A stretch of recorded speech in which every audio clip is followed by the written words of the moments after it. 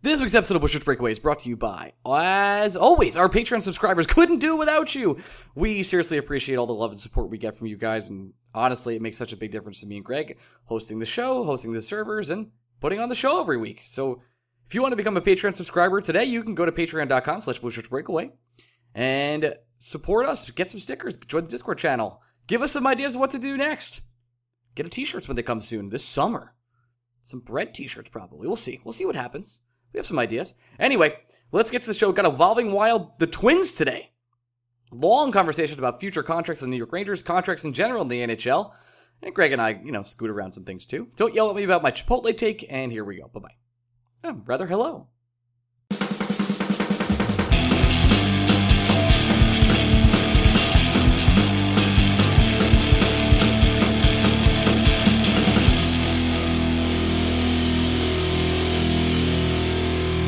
Hey, Bushwitch Breakaway fans, welcome to another week of the Bushwitch Breakaway. I am your host, Ryan Meter, and my co-host, Garrett Kaplan. Greg, say hello.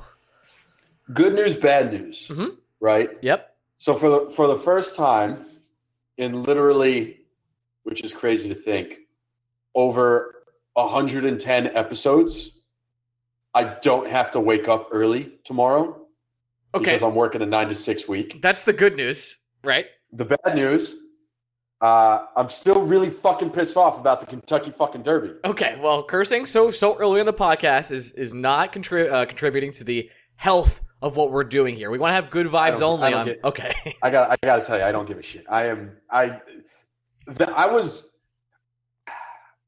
wasn't as mad. I don't know the last time I was that mad at a sporting event. Like it legit, it fucked me up, like in the head.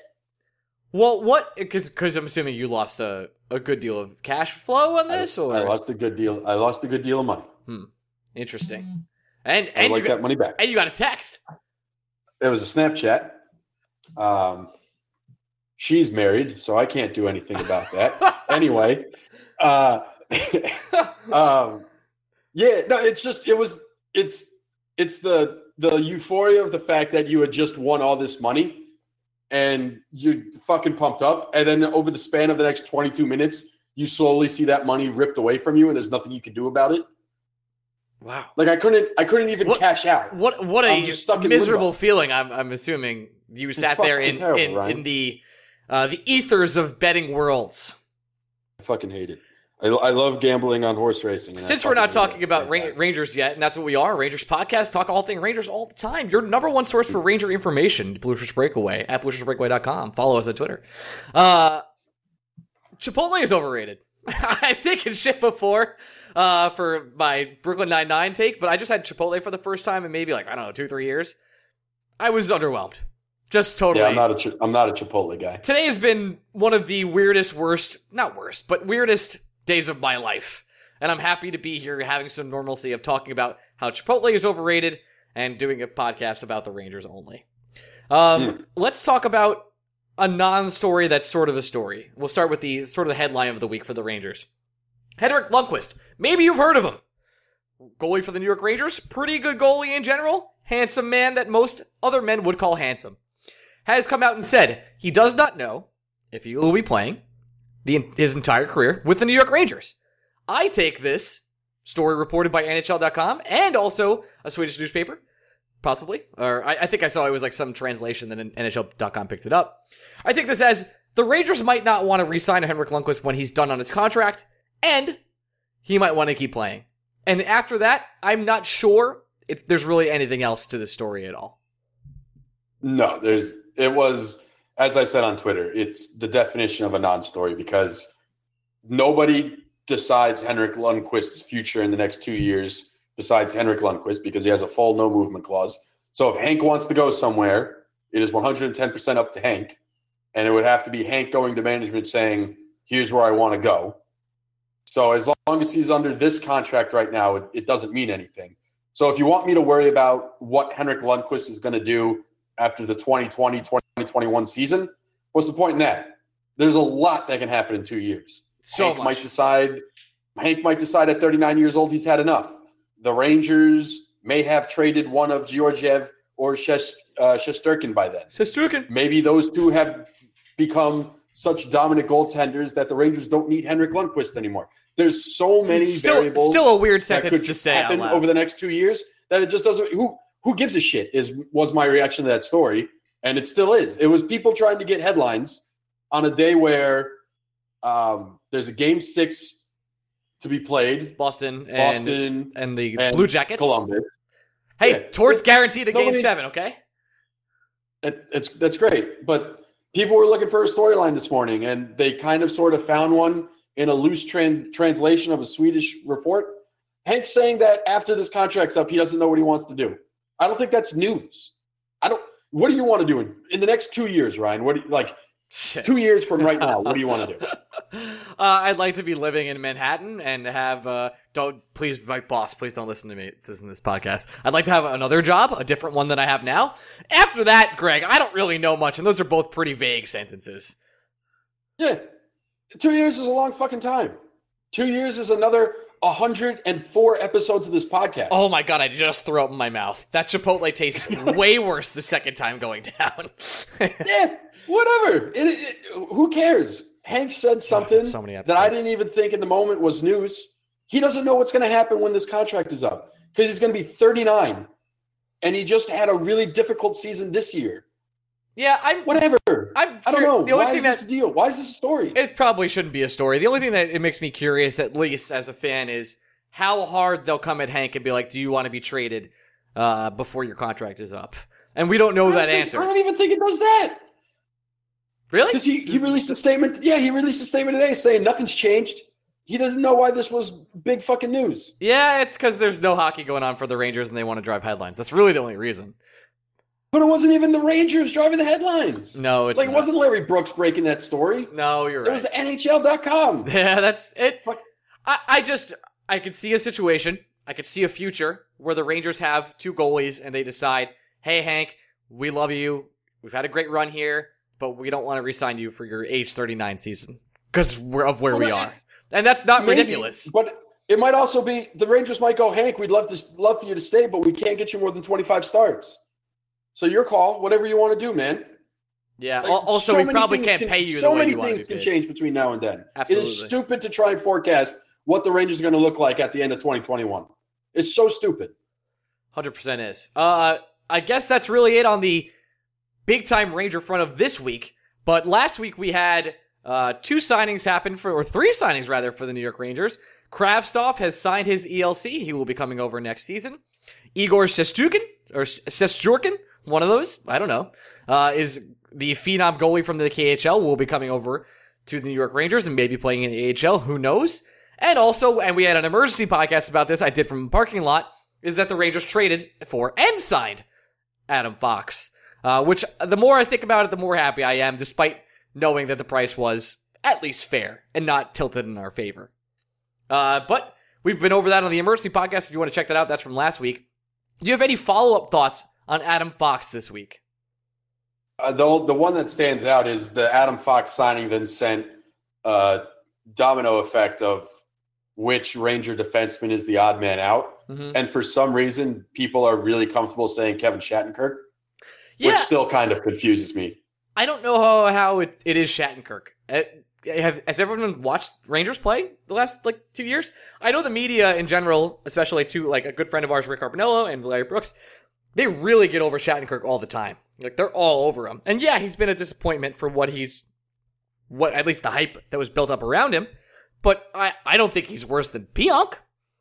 And we're going to actually have EvolvingWild, both of them, the twins, who are Twins fans, come on the show later to talk contracts for the future. We have so many questions for them. They have an amazing contract projection system that we'll be breaking down, especially for the New York Rangers going forward. But I can't see a world where I'd want to pay Neil Pionk $4.5 million over the next 5 years. Can you, Greg? No, that wasn't their prediction for him either. It wasn't? I can't read. No, their prediction was a shade under $3 million over each year over 2 years. Oh, I was thinking of Tony DeAngelo. You sure were. I was. Who is someone I do want to keep, but at that price tag is very interesting. But we'll talk about that with the Twins. Yeah, I don't have a problem living in a world where Kevin Shattenkirk isn't a New York Ranger next year. Like that's fine. I wouldn't be devastated if he wasn't. If they were like, "Oh, we traded Shattenkirk to one of his teams that he can move to," I wouldn't be like, "Oh no, Shatty Deuces. We had so many great memories. We didn't really have anything." If the Rangers turned Shattenkirk, I don't want to trade Shattenkirk for draft picks. It would have to be a quote unquote hockey trade, right? Mm-hmm. You need someone that's going to help this team next year if you're trading a Kevin Shattenkirk. But if the Rangers want to shop Shattenkirk on the trade market and get equal to close to equal value for him, go for it. I don't think any player on this roster outside of Mika Zibanejad should necessarily not be discussed in trade talks. At the same time, there are people saying the Rangers should buy out Kevin Shattenkirk, which is maybe the stupidest fucking thing I've ever heard of in my life. You buy out players that are ineffective. Kevin Shattenkirk has been far from ineffective. In fact, Kevin Shattenkirk has been one of the two best Ranger defensemen over the last 2 years. Now, if you want to say his play hasn't been that great and him being one of the two best Rangers is more indicative of who the Rangers play it's a low bar would be my counterpoint. Sure, and that's fair. I don't disagree with that. At the same time, it's not Kevin Shattenkirk's fault that the New York Rangers defense has been a fucking clusterfuck each of the last 2 years. He was playing with a knee injury his first year of the deal. Deal got cut short. Last year, 2 weeks into his playing career with the New York Rangers, he hurt himself. Yeah, and last year he was effective when in the lineup. Now, was he playing top pairing minutes? No. Should Kevin Shattenkirk be playing top pairing minutes? No. Again, it's just a failure to recognize what kind of player Kevin Shattenkirk is. He, like Brady Shea, is not a number one defenseman. Because him and Brady Shea are the best defensemen the Rangers have is, again, an indication that the Rangers' defense is fucking terrible. But both those guys make up what could be a solid second pair. Yeah. It's not either of their faults that the New York Rangers were asking them to do more than they're physically capable of doing. Buying out Kevin Shattenkirk is just silly. You're getting rid of one of your easily three, if not two, best defensemen for literally nothing. Not just nothing, but you'd have to keep paying them just for the fact of not having him on your roster. And that's insanity to me. If you want to trade Shattenkirk, sure. I don't think you can get better than 80 cents on the dollar, and that it is what it is. At the same time, his contract's already coming at a little bit of a hometown discount. So if you signed him for 80 cents on the dollar and then you're trading him for 80 cents on the dollar, fine, I guess. I don't know what that deal would look like. It sure would be interesting. It would make you wonder if maybe the Winnipeg Jets would want to do something like take Shattenkirk back and more for Trouba. I don't know. I like throwing Trouba into trade rumors. You know me. It's what I do. Really? You? It's Ryan, I really can't fucking believe people think Kevin Shattenkirk has been so bad that they want to cut him for nothing. It makes me think we don't watch the same things as other people. To buy someone out that makes that amount of money when there's other options available for buyouts, guys, Brandon Smith and Mark Stahl are probably your buyout options, if anybody. I can't imagine either of them wouldn't be the buy. And you don't want to buy out Shattenkirk and another player like that when you could just kind of wait it out. We're not cup contending this year. Now, you might say otherwise. And I think... Well, no, I've been clear that there's a difference between playoff contending and cup contending. Oh, I've never said the New York Rangers are going to be cup contenders. We may playoff contend. And if we're not playoff contending, you know what we're going to be? We're going to be a lot of fun. This team is going to be a lot of fun to watch, no matter what happens, which is good because I have to watch it as a person who, hosts the show. But with Shattenkirk, I can't imagine a world where I'd be like, you know what? Shattenkirk's bad enough. We need to buy him out. That's one of the dumbest asset managements ever. Someone would take Shattenkirk off your hand. Buying him out is not an option. Yeah, exactly. You make if you feel like Kevin Shattenkirk has been such a drain on your team, both from a playing standpoint and a salary cap standpoint, because if you're the New York Rangers and you want to do all these big things this offseason, like signing Panarin, extending D'Angelo, extending Buchnevich, just that alone will eat up all of, if not more, of the Rangers' $18 million cap space. So you have to create more cap space somewhere.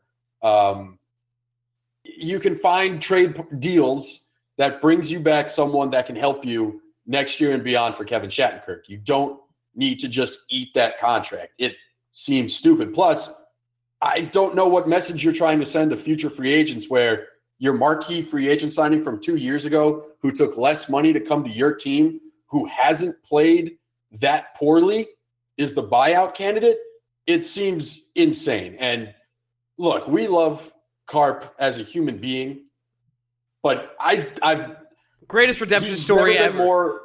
He's never been more off base in the evaluation of a player. And some of it is stubbornness that he doesn't want to even investigate what he thinks his opinion is. It's his opinion and that's it. Because we've tried to ask him to take a look at the numbers beyond the playing surface, and he's like, nah, I'm good. So it's super frustrating when those people exist because he's not alone. There are other Ranger fans and writers, Larry Brooks, who have decided that Kevin Shattenkirk is asshole. And it's just not true. Is Kevin Shattenkirk everything everyone expected him to be when he signed with the New York Rangers? No. I think you're being totally fair when you say he's underperformed your expectations. When we did his report card, what did we come to? Like a C+, B-, tops? That's not a stellar grade. Nope, it is That's not. Making the grade and being a little bit better than what we thought you were going to be when the year started. It's insane that people are saying he's dead weight because he's not. Not on a team that carries Mark Stahl, who at best is a sheltered third-pairing defenseman. Not on a team that carries Brendan Smith. Who literally plays offense. Yeah, Brendan Smith wasn't good enough defensively, so the Rangers tried him out at forward, and it kind of sort of worked, but not to a point where you're even happy paying him more than $4 million. Not on a team where Neil Pionk, who might have been the worst defenseman in the NHL last year. Full stop. And as much as people say that Kevin Shattenkirk hasn't been the offensive force that he was supposed to be from the defensive position, miles better than what Neil Pionk has been, who is quote-unquote an offensive defenseman. Kevin Shattenkirk, on his worst day, is the fourth best defenseman on the New York Rangers. It's just because the other people on this team are fucking terrible. So the fact that there are people out there saying he's a problem, he needs to be bought out, the Rangers need to clear his salary, grow the fuck up, guys. All right? Just, I don't know what's in your head.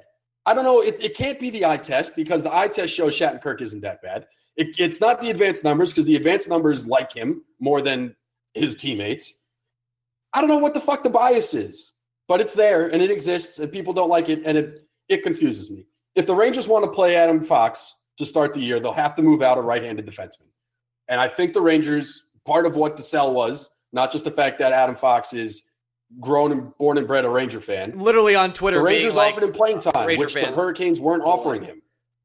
So you gotta take someone out, but it shouldn't be Kevin Shattenkirk. It should never be Kevin Shattenkirk. No, I don't know. Fucking weird. I don't think it will be. Or maybe we're wrong. Maybe we don't know anything. It could be, but I think if it is, the Rangers are going to do it in a trade. There's no scenario where if the New York Rangers buy out Kevin Shattenkirk, not only will I eat crow, I will go on a rant about how fucking stupid Jeff Gorton and this front office is for at least 5 straight podcasts. That might happen either way. Let's talk about, just very quickly, the Dallas Stars. Game 7 versus the Blues is tonight, if you were listening to this on the Tuesday. Now, why couldn't the Stars just make it easy on me and win Game 6? Seriously. I was like, oh, it's 1-1 in the second? Very nice. And then it's 4-1 right after that. I just want this first round pick. Do you see a way, if you're a Dallas Stars fan, where you could just be like, okay, you know what? We shouldn't sign Zuccarello. We almost got to the Western Conference Finals in a Game 7. You know, we'll just let him go. No big deal. Maybe. I mean, it's just it. Now, I actually have a follow-up question. I can see a way. He's been great and all, but if he's going to ask for $7 million annually over 4 years, I could definitely see ways that I would walk away from that. We will be talking about his salary with the Twins coming up, but I have a question that this wasn't clear to me when about the trade itself, and I think this is something I could have looked up very easily, but I'm going to ask you, and I kind of waited for this time to ask you anyway. Let's say, theoretically, the Dallas Stars do win versus the Blue Jackets tonight, and the Rangers are automatically assigned a 2019 first-round draft pick. If, at that point in time, Matt Zuccarello re-signs with the Dallas Stars, do we get a second one? Yeah, the re-signing is only tied to the 2020 pick. Wow, there's no way they re-sign him if they win this game. There's no way. I think there's a way. Should they re-sign him? No. I don't know. Is Matt Zuccarello worth a first-round pick? 2 of them? Stars? He might be. I don't think you'd look at it as 2 first-round picks at that point. I think You look at the first round pick you gave up to get him to get to the Western Conference Finals. That's done and over with. Now you're just weighing, do I want to make the trade of Matt Zuccarello over the next 4 years for another first round pick? I don't think you factor in, all right, I've already given up a 2019 first for this guy, so I'm not going to give up a 2020 pick. If Matt Zuccarello makes the Dallas Stars better for the next 4 years than that 2020 first round pick would in the mind of management, yeah, you give it up. Sure. Because your mindset is that 2020 pick, even in a loaded draft, is still probably picking somewhere in the 25th overall range. In a loaded draft, the odds of a player being as impactful as the next 4 years of Matt Zuccarello, probably slim. Really, really low percentage that the player you take, 25th overall or anywhere between 15 and 30 really, is Matt Zuccarello. You got to think of the odds. You have Matt Zuccarello now. You can keep him, and you can be really good in the window of Sagan and Ben. Or you can roll the dice on a guy whose percentage of being an impactful NHLer is somewhere in the 15% range. We would love to roll that dice. So yeah, I think if you look at it, we it's something we do because we're rebuilding and we're also just fucking minor league nerds in other sports. We are. So we always see the future value of the pick. But I think some people forget that a lot of things have to go right for every prospect to hit. Just because you take a prospect in the first round doesn't mean that prospect is guaranteed to be really fucking good. There's a better percentage chance that the player the Dallas Stars would take with their 2020 first will never be as good as Matt Zuccarello. And if you're the New York Rangers, you take that chance because you need as many young players as you can get your hands on. But if you're the Dallas Stars and you're in a win now mode and you've paid $10 million plus to two different players on your roster, you kind of have to stay going all in. You can't just pull it back after 1 year. So no, I don't think the Dallas Stars really care about that 2020 first. They'll care if Matt Zuccarello is a guy they feel will help this team next year and beyond. They're going to care more about that than whatever they could get in 2020. Fair point. Let's move on to the 5-star questions section before we get to our guests. We have 5-star questions today. That feels like a lot. Yeah, it is. Some of them aren't questions, just statements, but let's go through them. We have NYR from CPAR22. He says, best Rangers podcast around. Hey, thanks so much. That's it. That's just patting ourselves on the back. Next, that's a hard question. That was a tough one. Next season plan from the average kahuna, who I feel like we've heard from before. 5-star question. Hey guys, if we miss out on Panarin and Trouba, which please don't let that happen. That's me inserting that there. Is it possible that they send the kids down to Hartford for play for a season? I'm a little concerned they rush some of the young guys, i.e. Howden, that the Hartford team could really use, could be really good on the Hartford team, and the kids could develop and possibly make a playoffs in the AHL. It would increase the chance of a high pick for very talented draft next year. Thoughts? Thanks for answering my question. So if we miss out, to summarize, if we miss out on Panarin and Trouba, and we're just kind of a minor league team, would we send some of the kids down, like maybe Hedl, Howden, Krastov, down to the AHL? Well, I think Hedl has firmly graduated. I don't see a scenario where he's going back to Hartford anytime soon. He said Howden. Really, I was just naming Hedl for him, or her. Yeah. Howden, you could make very good arguments, and maybe we should have made very good arguments on this podcast last year, that Howden deserved time in the AHL last year just on performance alone. He definitely seemed overmatched periodically, pre-injury and post-injury. So he probably could have benefited from being in the AHL. At the same time, it's the age-old question of, are young players better served learning in the NHL versus learning in the AHL? Is a prospect going to be better in the NHL if he gets a year to dominate inferior competition? If Brett Howden or someone of that ilk goes down to Hartford and puts up a 60-point season, does that make him more likely to be successful in the NHL? I'm of the mindset that no. Because, I mean, for example, we've seen Vinny Lettieri score almost a half a point a game in the AHL. He struggles every time he takes the ice in the NHL. Every single time. So I don't think minor league performance is going to necessarily grow into NHL elite performance. I mean, look no further. Lieber Hayek looked so much better in the NHL last year than he ever looked in the AHL. So for the very limited time that he had the ability to play. Sure. It was the smallest of small samples, but still, Hayek looked like a guy completely lost in Hartford. The Rangers called him up, and he looked more than competent in the NHL against better opposition. I don't think necessarily you should demote young players, especially if you're going to be bad, you might as well run the young guys out there to see just how much more training and more experience that they need. Like, Filipino is a better hockey player because of the season he had last year. He knows what it takes to play in a full 82 game in the NHL now, and I think it's going to make him better in the long run. Just because he didn't score 50 points doesn't mean it wasn't a successful season. I would say it's case by case. If Kravtsov comes over and he struggles in his first 15-plus games in the NHL, and Quinn is having a hard time finding a consistent role for him in the lineup, yeah, then he should 100% go down to Hartford and get his legs under him. But I don't necessarily think it's something where if you know the Rangers aren't going to be good, and if they miss out on Panarin, if they elect to try to sign Carlson, if they don't trade for Trouba, it's very likely the New York Rangers are going to be bad next year. But I wouldn't say that they necessarily have to send the kids down. If the kid earns the spot, let's see if the kid can swim. And if the kid's struggling to swim, then let's see what we need to do in order to get his feet back under him. I think almost all the kids are going to be playing, even if we get Trouba and Panarin. I just think we're going to need all hands on deck, no matter what happens. It would be stunning if the only guy I could possibly see maybe starting in the AHL next year. I think Shesterkin is going to start in the AHL. It makes too much sense. I think there's at least a 50-50 chance Kravtsov starts in the AHL.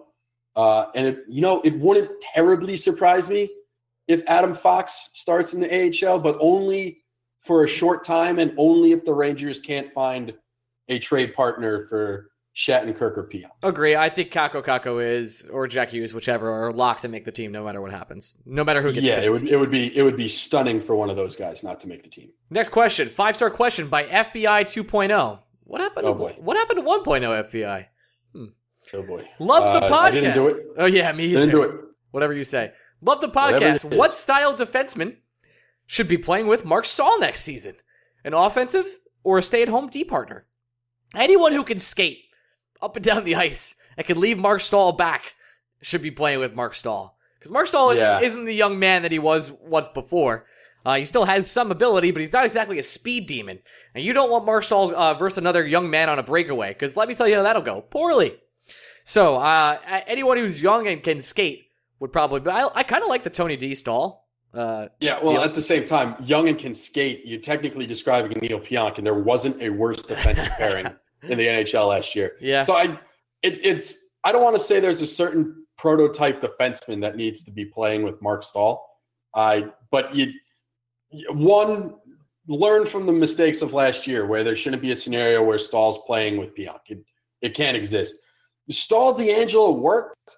At the same time, I would like to find a scenario, especially if the Rangers don't add a notable defensive player outside of Adam Fox this offseason, where that guy, I want D'Angelo to get as much ice time as possible if the Rangers aren't going to add, basically.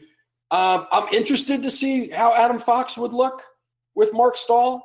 In theory, Adam Fox is he's like a D'Angelo type. I mean, he's definitely a right-handed offensive defenseman with the ability to skate and move the offense from the blue line. That is certainly true, everything you just said. Yeah, and look, Mark Stahl, not a great hockey player anymore, but there's a reason why the Rangers keep giving him the A. There's a reason why the Rangers kept trying to find ice time for him last year. They value his leadership, and for as not good as Mark Stahl is now, once upon a time, Mark Stahl was really good. So are there lessons he could teach Adam Fox in a rookie season? Probably. It would be difficult to say that pairing would be good. But again, Stahl D'Angelo, it worked. So maybe Stahl Fox, maybe it could work. Who knows? All right. Just not Pionk. Anything but Pionk. Two more statements, or one statement then a question, really. From Hip Hop Jorge 89, who writes for our website. Hey, George. I don't know if this is an inside joke or something I'm not getting. It says, can we please go back to English? Oh, that's when the Rangers signed Igor and Kravtsov. I just tweeted in Russian all day. Oh, did you? I've been a little out of the loop. Okay, sounds good. Yeah, I tweeted everything in Russian. Okay, it was a lot of fun, but it ate up my phone battery. I should probably know that you did that, but I didn't. I've been a little busy. Yep. All right, and the last one here, it says, amazing podcast 1 year anniversary coming up by Ryan's mom. Next week is Mother's Day. What's up?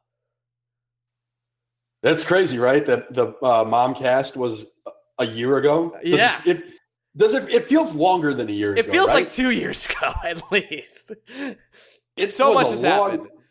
Yeah, it's crazy. I don't know what happened. The last year, it's felt like it's gone by really quickly, but at the same time, it feels like it's been longer than a year for a lot of things that happened. 100%. What were some of the things we were talking about? Let's see. We were convinced the Rangers were going to make a big trade at the draft. Absolutely. We were like, oh, there's big moves coming for the Rangers. They're going to move up. Yep. We were convinced the Rangers were going to extend Kevin Hayes. Were we convinced? We were. I guess we were. We were fairly. I feel like we were fairly certain Kevin Hayes was part of the long-term question. Or let me put it this way: we were convinced the Rangers were either going to extend him or trade him on July 1st. We were convinced Matt Zuccarello was getting traded. That didn't change. Right. Zook was always getting traded. I think we were curious if Mika Zibanejad could ever hit his ceiling. Micah. I don't think we were doubtful, but we were worried about the injury history. That's fair. We were freaking out about who the Rangers were going to take 9th overall. Actually, did we even know the Rangers had the 9th pick at this point? We did not, because it was much later. We had nothing to talk about. We had our moms on. Are we? I guess the question really comes down to: are we doing a sequel? I wasn't planning on it. To be discussed this week. Yeah, I mean, I don't see a reason why not. I guess it depends. If you all bombard us and be like, "Are you guys doing the mom thing again?" We'll probably do it. But here's the whole thing. Like, I don't want to. The first Momcast magic was perfect. Yeah, just the best. I don't want to take away from that. I don't want to jump the shark. Yeah, look, some sequels are great, but then some sequels are also like not every sequel can be Bad Boys 2. You know what I mean? Or Rush Hour 2. Or Return of the Mac. I know we're doing. The plan is to do Dadcast, aka we call my dad, and I don't want to do anything with your dad. If you want to hear about my dad, listen to the $10 Patreon bonus today. Very fun. That'll be something. Oh boy. All right, let's go to our guests. On that note, and if you want to subscribe to our Patreon, go to patreon.com/boostersbreak, where you can become a supporting member today, and it really helps us out and supports the podcast. Love you. All right, we have the Evolving Wild twins to come on. They do great analytic work, and we're going to have them on. Last time we had them on, we had a really long conversation. This time we're going to do contracts. A lot of good questions going on with them. So here we go. 5-4. Oh, I'm not counting down. Transition, rather. Hey, we're back. This is a long-waited reunion with the Evolving Wild twins. We have Josh and Luke. That's alphabetical order. So we're not playing favorites of Evolving Wild. We're going to talk contracts with you guys, but before we get started, I have a burning question I've been dying to ask you. What do you think of the War of the Spark metagame? And is Control too powerful? We honestly have been like taking kind of we did the pre-release for War of the Spark, but people are rolling their eyes so hard right now. But I've been out of like constructed for a very long time. We only do limited, so like we only just draft. So like I thought it was fun. I think the draft is a Prince format rather than a Popper format, and bombs are very important rather than removal. If you haven't noticed, I've been playing a lot of MTGA Arena, and I want to die. So. Oh, okay, yeah. I've never done the online and we briefly did MTGO with some friends. Like we would just like get together in like a living room and like pay some money and do a draft. But I actually was on for a while was on like this free software called Cockatrice. Yes, my friend, yeah. I was there with you. Yeah, real nerd shit right now. Oh, yeah, and I would do the drafts on there. So you get that external link, and you go to the other website. Go to the other website, do the draft, bring it back, export the draft. Yeah. I've done it all, my friends. But I haven't done the arena stuff. I have a couple of friends who've done it, but I don't know. I've never been, even with like those games. I always like the paper, form of it. But no, we did the pre-release last weekend. Luke, it was funny. This happens just like way more often than you would expect. But Luke and I mean, it's too perfect. We were both 2-1 through 3 rounds. Oh, you get and mashed then we up. got paired. Yeah, it happens all the time. We'll both go like 3-0 or 2-1 or something. Then we have to play. And we have some other friends. And we're like, well, we're just going to leave. And, so we just basically draw out because we played each other so much. I just don't want to play league because it's like whatever. Yep. But yeah, it was fun. I don't know. I thought the Planeswalker stuff was a little bit like, I don't know. Anyway, enough. You brought it up. I wanted to make a joke. I'll bring Greg back into this. Greg, welcome back. This legit has to be what people hear when they have a stroke. Like, there's no other way to describe it. I wanted to make that joke because last time we talked about Magic, and I'm getting addicted again, so it's a big problem for me. But let's talk actual hockey, and we can always chat format defining limited cards in the future. There is a lot of questions. You guys put together this sheet. It's called the Evolving Wild Contract Projections 2019. I'll put the sheet link, if I can, in the show description for today. But I wanted to ask you a few questions about how you made this sheet. On the sheet, you have sort of a projected cap hit, and something that I thought was pretty interesting is the probability of years for the term length. So, for example, the number 1 player available for you is Artemi Panarin, and Panarin is projected for 8 years term. That makes sense. But you have actually the probability of it happening. How did you come about those numbers? Yeah, so, and I mentioned this today,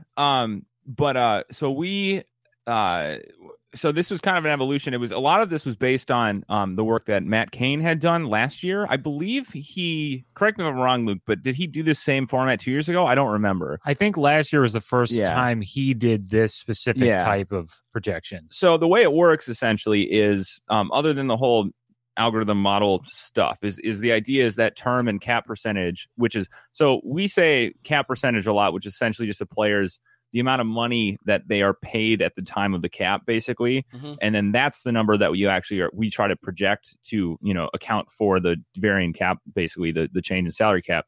But the Matt Cain did a version last year that we thought was really a really great idea, because what you see is that term and cap percentage or cap hit or AAV, whatever you want to call it, they're intrinsically linked together.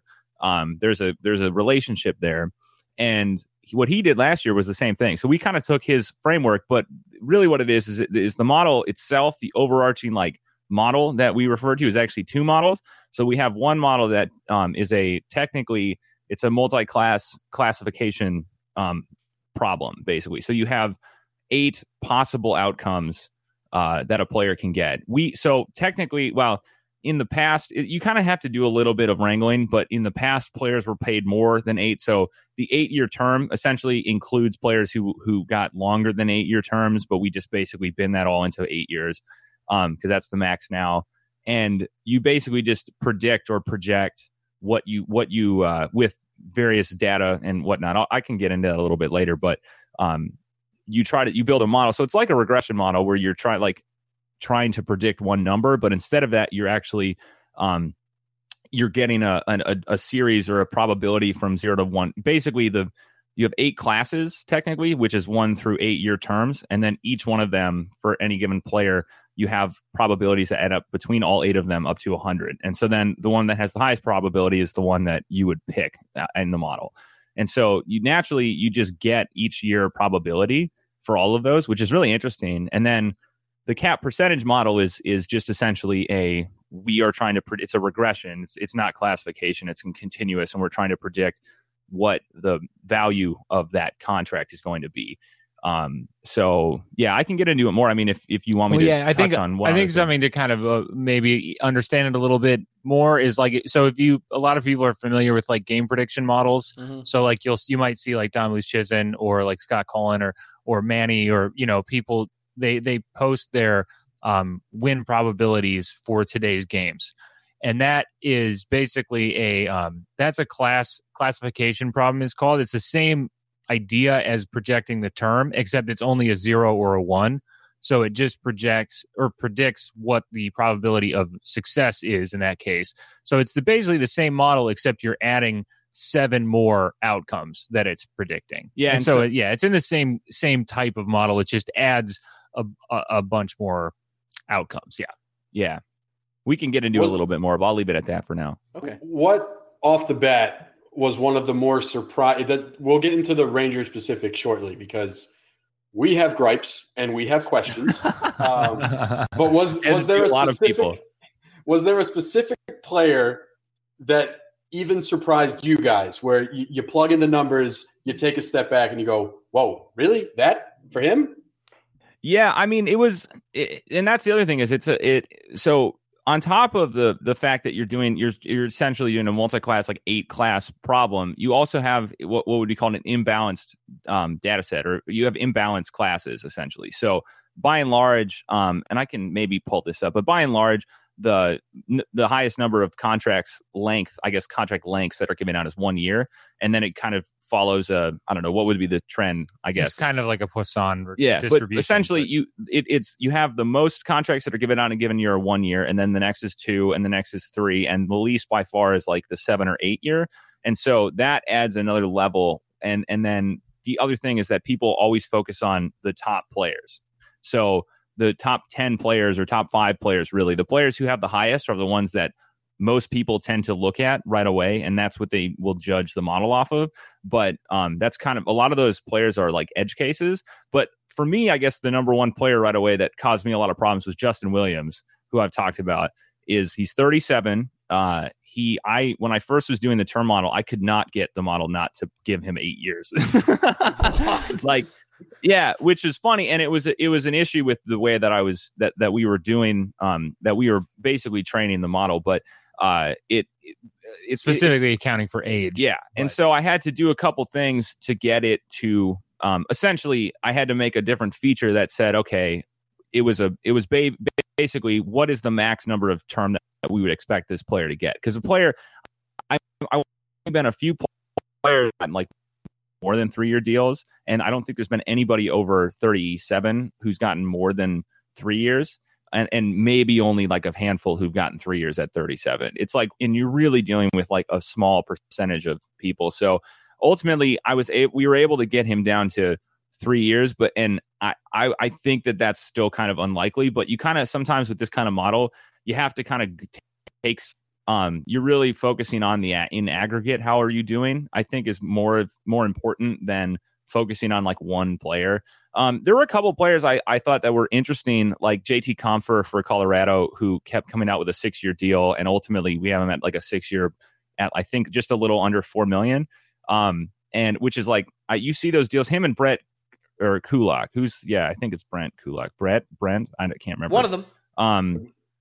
Yeah, and then Kulak, Brett Kulak, and then I don't know, a couple other players like Tyler Myers. I thought was an interesting one. We haven't projected a really high percentage, and it might just be because we follow a lot of Winnipeg fans and they all hate him. So it's like, but he does kind of seem like the kind of player that a GM would pay. Yeah, he's coming in at 7 years at $6.1 million. Yeah, and then I think the other one that we've gotten the most flack for is. Who it is? Pouliot. Derek Pouliot. Derek Pouliot. Canucks fans, would you please be quiet about Derek Pouliot? Because it's like he's coming. We have him at $3 million at 3 years, and I guess that I have learned this now is that he was basically benched the whole season or last end of the season, and he's like, he's an AHL player if he gets that much money, and it's like, but you look at him, he's 25. He went 8th overall. Is an RFA who went 8th overall, and he's got significant playing time. So it's like it's like I'm looking at that, or Josh looking at that, and it's like, well, this kind of makes sense, I mean, it's like that doesn't seem that surprising. And then people are like, oh, well, you need to build that into your model. Like, did he play the end of the season? And it's just you get a lot of that kind of feedback where people just don't really like. People really want you to fix the edge cases, but it's like you can't really account for that in a meaningful way because it's such a like, okay, well then how do you build that in, right? Like, okay, well, if they didn't play 80% of the last half of the season's games, then we're gonna mark that, and then or not. It's just like I think a lot of people just it's really hard to kind of understand kind of the limitations with these things and like how much work it is to build things like that, because like you can add a feature or add a predictor that's trying to help you better predict these kind of weird edge cases, but that's going to be applied to the entire population or every single player you're projecting, and that ultimately can end up being worse for your model than if you just didn't include it and you let a couple of these weird players just kind of be off by a little more, because it'll be better for all of the rest of the players, but. And I guess the last one I thought that is interesting is we have Braden Point at a 5-year deal at 8.2. So his deal is big, but I thought it was interesting, like looking at the players who we have currently predicted or projected at 8-year deals versus players who are at 5 or 6-year deals. And to be completely honest, we haven't had a lot of time to really dive into why that is, like, because I think we've been kind of focused on like just working on the model. There's a lot of moving pieces. It's a very exhausting process that I'm kind of just want to be. I'm glad that the final version's out and we haven't had feedback that's like, this is broken. So it's done now. But that was interesting too. Yeah, it was interesting enough where I almost thought that the model was taking into account that for a guy like Braden Point or even Jacob Trouba, who I think also had a 5-year term as your most predictive outcome, if the model was at all taking into account offer sheets, because if you guys can correct me if I'm wrong, but even if you were to sign a restricted free agent to a 7-year offer sheet, you get graded for the AAV on a 5-year deal. So I always thought it just was interesting to me that guys like Point and Trouba were pinpointed at 5 years. And I was almost wondering if it was by design or if the model was accounting for the fact that, well, if a team offers one of those guys an offer sheet at that rate, that's what they would want to lock into 5 years. Well, yeah, we did that. We definitely put that. No, I don't know. We didn't have anything about the offer sheet in the model at all. Well, I think how many offer sheets have actually happened? Yeah. There's like 2. Oh, well, I only know it's the Great White Buffalo. I'm not expecting a single offer sheet to happen this offseason. I don't care how many times Elliot Friedman mentions it or Bob McKenzie. I mean, as long as it's going to be 4 first-round picks to give a guy north of $10 million, nobody's signing Mitch Marner to an offer sheet. It's not going to happen. No. Yeah.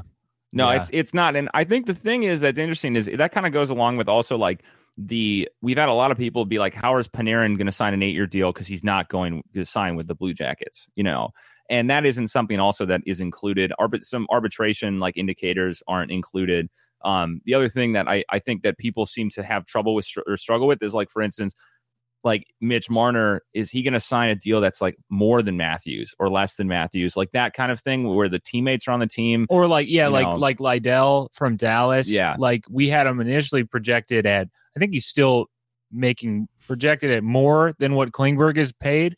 And that, like we had people like, oh, well, they're never going to sign him for more money than Klingberg. It's like, yeah, well, sorry. So I think, stuff like that really, we can't do that. You kind of have to basically, I mean, I can't remember how Matt dealt with this. I think this year is very interesting because, like you mentioned, there are, or I guess we were talking about it, but there are way more, or no, we haven't talked about this, but it was in our mentions, was that there are a lot more RFAs who are going to the deadline this year, I think, than who have gone to it in the past, where those players a lot of time are signing extensions early, I think. And I could be wrong about that. I haven't looked at that frequency, but that's another thing that's kind of interesting. So, I mean, some of the stuff is just luck maybe that some of this is coming out. I mean, there also are some wonky things that happen if you look at the dollar value per year length that's in the further right column. The distributions there we haven't really dug into, and that's kind of I'm not quite sure the way to do it. They can kind of look a little bit strange, and I generally think that the best way is to just like kind of ignore the really, really low probability dollar amounts. Like we had someone ask about Panarin, why is his 1 or 2 year deal, like why is that so much less than every other one? And well, he doesn't have, between those two, the probability of him signing a 1 or 2 year deal is less than like 5% for the model. And I would guess that there's very few, if any, players who have been as good as he is at his age who are going to who have signed a 1 or 2 year deal in the past. So like there's kind of weird stuff like that the model doesn't really know what to do with because it hasn't seen any player like that before. Well, I think now's the time to go to talk about the Rangers, or future not Rangers, rather. I guess we'll start with Artemi Panarin.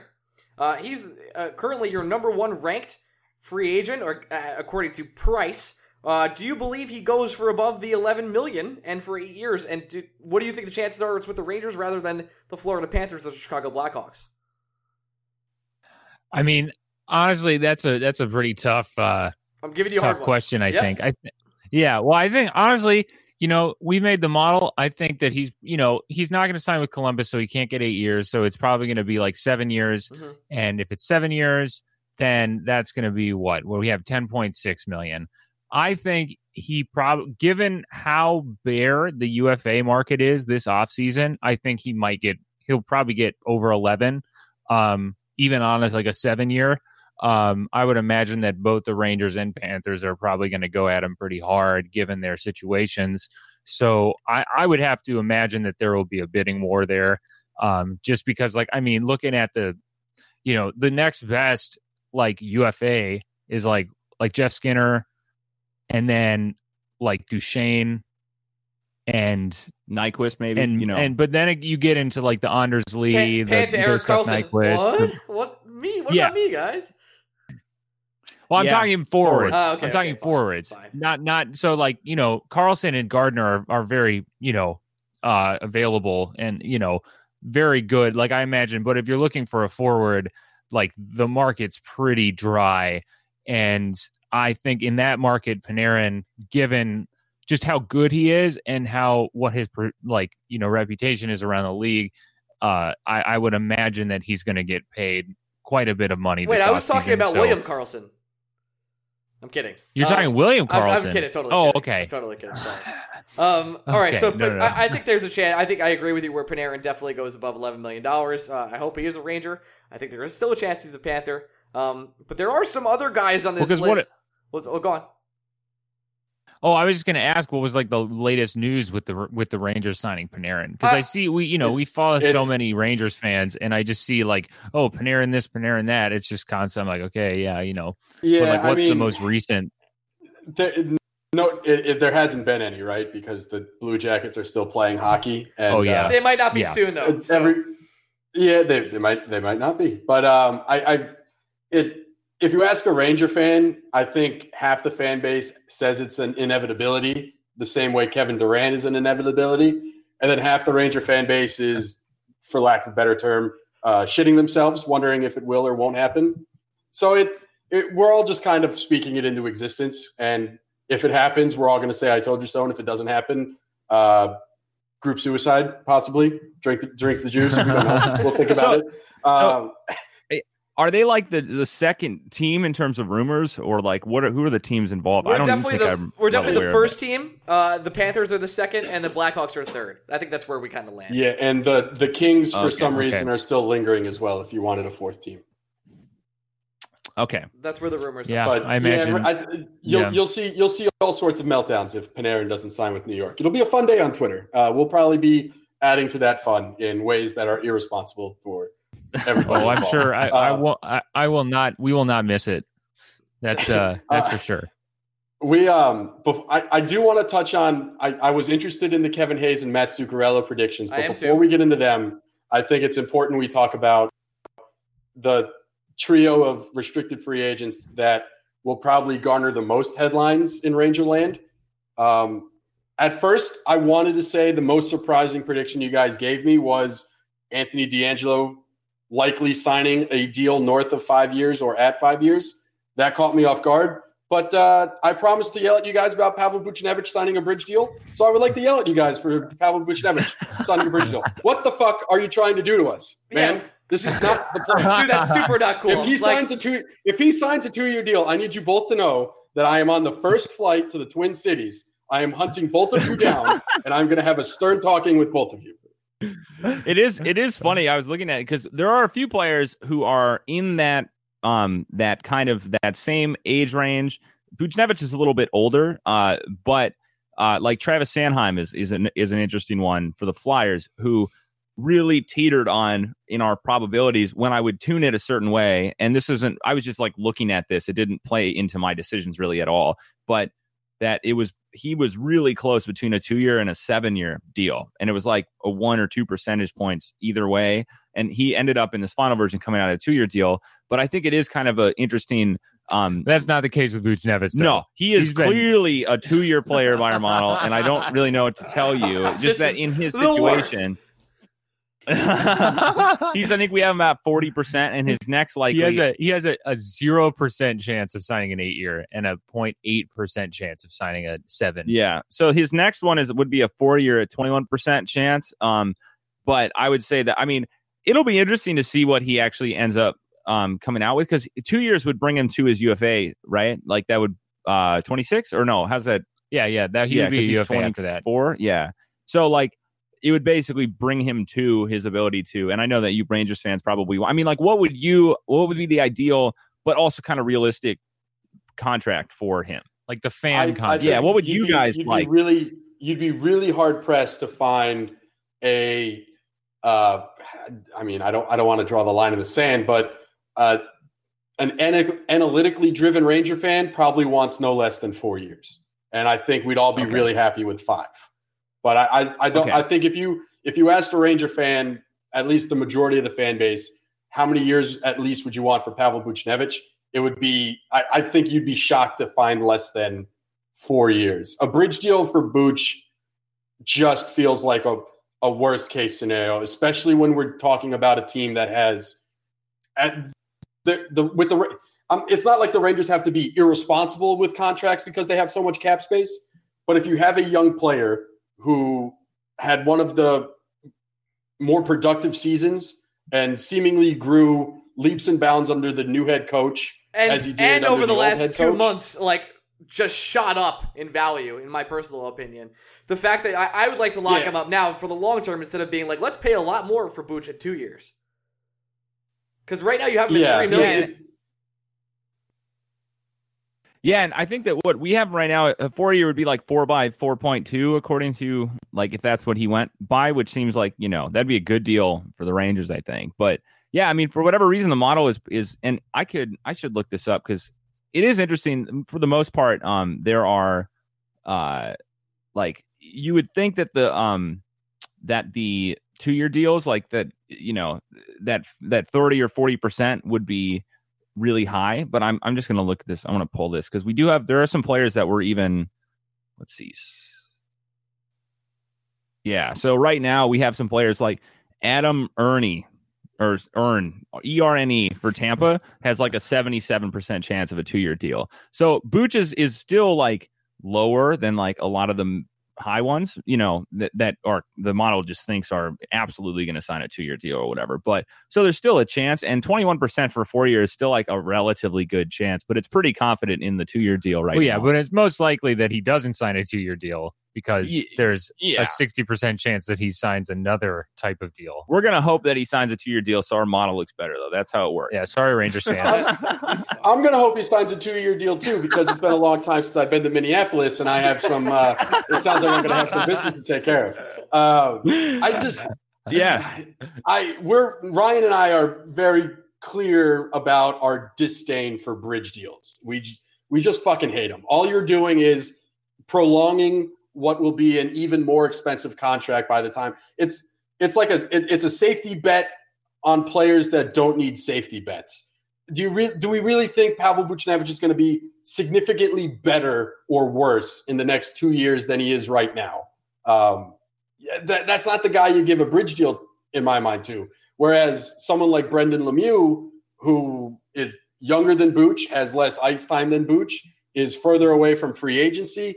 Sure, fine. That guy who has a limited ceiling, let's talk about a bridge deal. Or he's a perennial punching bag on the podcast. Neither of us are fans of Jimmy Vesey. If you want to give someone like Jimmy Vesey a bridge deal, it's not even a bridge deal. You're only just guaranteeing yourself 2 years for the guy, and you can walk away at the end of that deal. But Buchnevich is just there's no way that the contract is going to come in low. Let's say he signs the 4 by 4.2 right now. I don't think if you go to him in 2 years after this bridge deal, if he stays on the same track he is right now, there isn't a scenario where he's taking $4.2 million on a 4-year deal. And it's save a buck now to spend $3 later on bridge deals. And it's just the definition of my hockey nightmare. Yeah, and I mean, like, to an extent, I agree there. I think the other thing though is that it would probably what is driving the bridge deal would be him, right? Because he would want to, he could potentially make more in 2 years. That's why he would go for the 2 years right now, which is probably what's driving it, right? Or do you think it's more on the Rangers end that they're unsure of him still and they want to not commit to it? See, that's like the $1 million question at the end of the day, because everything you hear about David Quinn's relationship with Pavel Buchnevich, it's him constantly reminding Buch to always play hard. And there are times where he feels like Buchnevich's game gets distracted or falters or escapes him. At the same time, every time it feels like Quinn reiterates that message, Buchnevich's play increases. And it got to a point this year where it felt like Quinn didn't have to tell him to play hard every night anymore, especially towards the end of the year when Buchnevich was arguably playing the best hockey of his career. So you can see a scenario where the Rangers would maybe want to give him just a bridge deal to see if the last month of Buch is the real Buch, or if this is still going to be a mercurial winger who at times is going to disappear and frustrate a coaching staff. At the same time, I feel like the smart play is to lock up the talented winger. Guarantee yourself a certain rate right now. Don't worry about if you have to stay riding Buch hard, then that's the job of the coaching staff. Keep riding him. Keep him involved. But I just don't see I haven't read anything from Buchnevich saying he would want a bridge deal or anything like that. If I'm the Rangers, understand that talent is at a premium in this rebuild, and you don't have very many players more talented than Pavel Buchnevich. So lock him up. Yeah, I mean, you make a great you drive a hard bargain there. You do.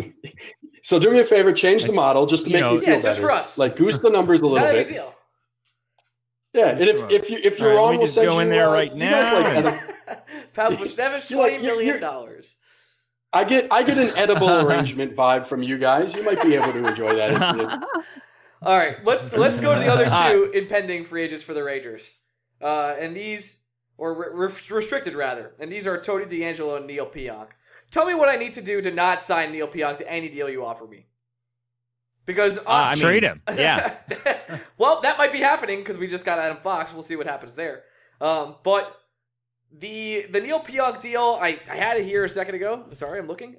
You have him at I think it's like 2 years. It's another bridge deal, and this is when bridge deals are great. And this is still when a bridge deal is great because I don't want to sign it.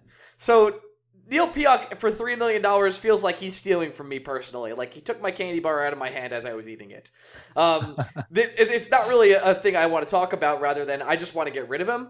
The more surprising number is that you kind of have Tony DeAngelo here at $4.5 million or 4.6 in 6 years, which this is the guy that was benched a lot by David Quinn and the Rangers brass and was talked about as being a locker room pest. I can't imagine a world where they want to sign him to 6 years, $4.6 million. I might actually do that deal because Tony DeAngelo has shown a lot of progress this year, but that feels like another part of the model that hasn't taken into he might be a douchebag into account. Maybe. We should point out this is different than Vancouver fans yelling at you for Derek Pouliot. Anytime DeAngelo wasn't playing, it was disciplinary. It seemed more disciplinary than it did anything in relation to his game slipping. Anytime Tony DeAngelo was on the ice, you'd be hard pressed to find anyone that says that's a guy who shouldn't be making $4.6 million. He looked the part. He played really well. He did a lot of things Ranger fans were impressed by this entire year. The question with someone like DeAngelo that I know your model can't account for is the distance between his left and right ear and everything that goes on inside that head. Yeah, well, I think that's like kind of the, another important point is that like this is only part of the puzzle, right? It's like there are character issues and character traits of a player that are very, that are important and are valued by GMs.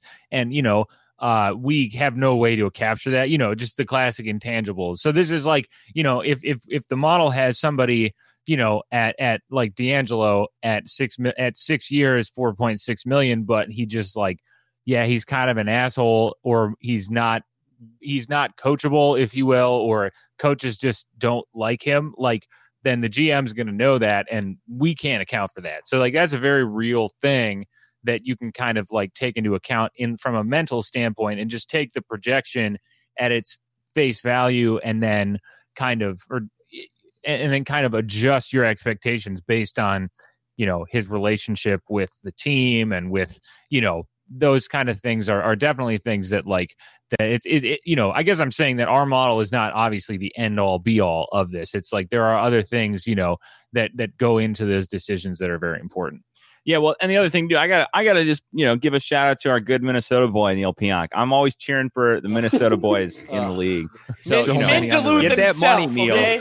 Jesus. Do the Minnesota Wild need a right-handed defenseman, and can we offer you? No. Are you sure? No, they don't really need any defenseman. The thing the Wild need is Neil their Pionk good might not be a back. defenseman, so can we still offer him to you?